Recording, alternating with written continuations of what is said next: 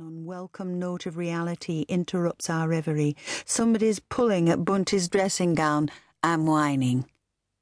Here she is. Here's my sister. Climbing up on Bunty, all arms and soft legs and sweet bedtime smells. Bunty unclenches the little fists that have fastened onto her hair and deposits Gillian back on the floor. Get down, Bunty says grimly. Mum is thinking. Although what Mum is actually doing is wondering what it would be like if her entire family was wiped out and she could start again. Poor Gillian. Bunty cooks porridge, makes toast and boils eggs. George can't stand porridge and likes bacon and sausage and fried bread, but Bunty's stomach is a little queasy this morning. So, if he wants it, he can get it himself, she mutters, doling out a bowlful of rather lumpy porridge for Gillian. Then she fills a second bowl for herself, and then a third bowl. Who can that be for? Goldilocks? No, indeed not, for here's surprise. I have another sister.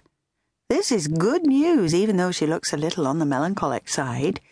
She's already washed and dressed in her school uniform, and even her hair, cut in a straight, rather unbecoming bob, is brushed. She's just 5 years old, and her name is Patricia. I don't like porridge, Patricia ventures to Bunty. This is the first time she's tried this direct approach over the porridge. Usually, she just turns it over with a spoon until it's too late to eat it.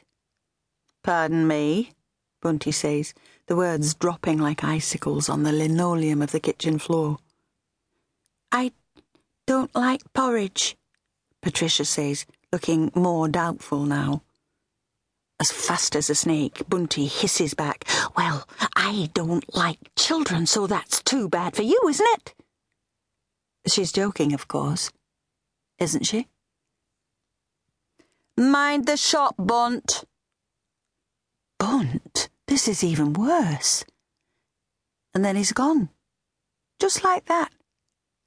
Bunty fumes to herself. He might at least ask, would you mind, Bunty, minding the shop for me? And of course I would mind very much, but I'd still have to do it, wouldn't I? Mind? Why was it called minding? What kind of a mind do you need for standing behind a shop counter? Bunty doesn't like the promiscuity of behind-the-counter contact. She feels she's selling herself. Bunty sits behind the counter clicking her number 9 needles, as if she's a tricoteuse at George's guillotine. The shop cat, a fat, brindled tabby, jumps up on her lap and she swiftly knocks it to the floor. Sometimes Bunty feels as if the whole world is trying to climb on her body. Shop! George returns. The budgerigars rise up and flutter in their cages. Now we are freed from our enslavement to the counter, and we can go and discover the world beyond. First, we have to go through the ritual of dressing Gillian so that she'll be able to survive in the alien atmosphere outside the shop.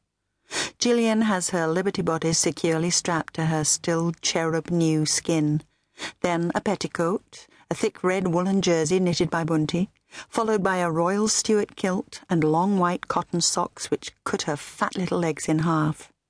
Finally, she puts on her pale powder-blue coat with the white velvet collar and the little white woolen bonnet tied with ribbons that slice into her double chin.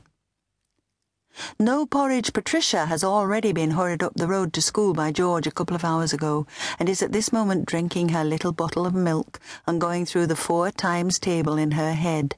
She's very keen, and wondering why no one ever asks her to join in their skipping games.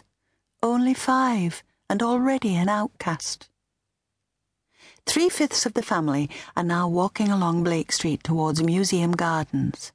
Or rather, Bunty walks, I float, and Gillian rides her brand-new tricycle, which she has insisted on riding. Bunty feels there's something about parks, something wasteful, holes in existence filled with nothing but air and light and birds.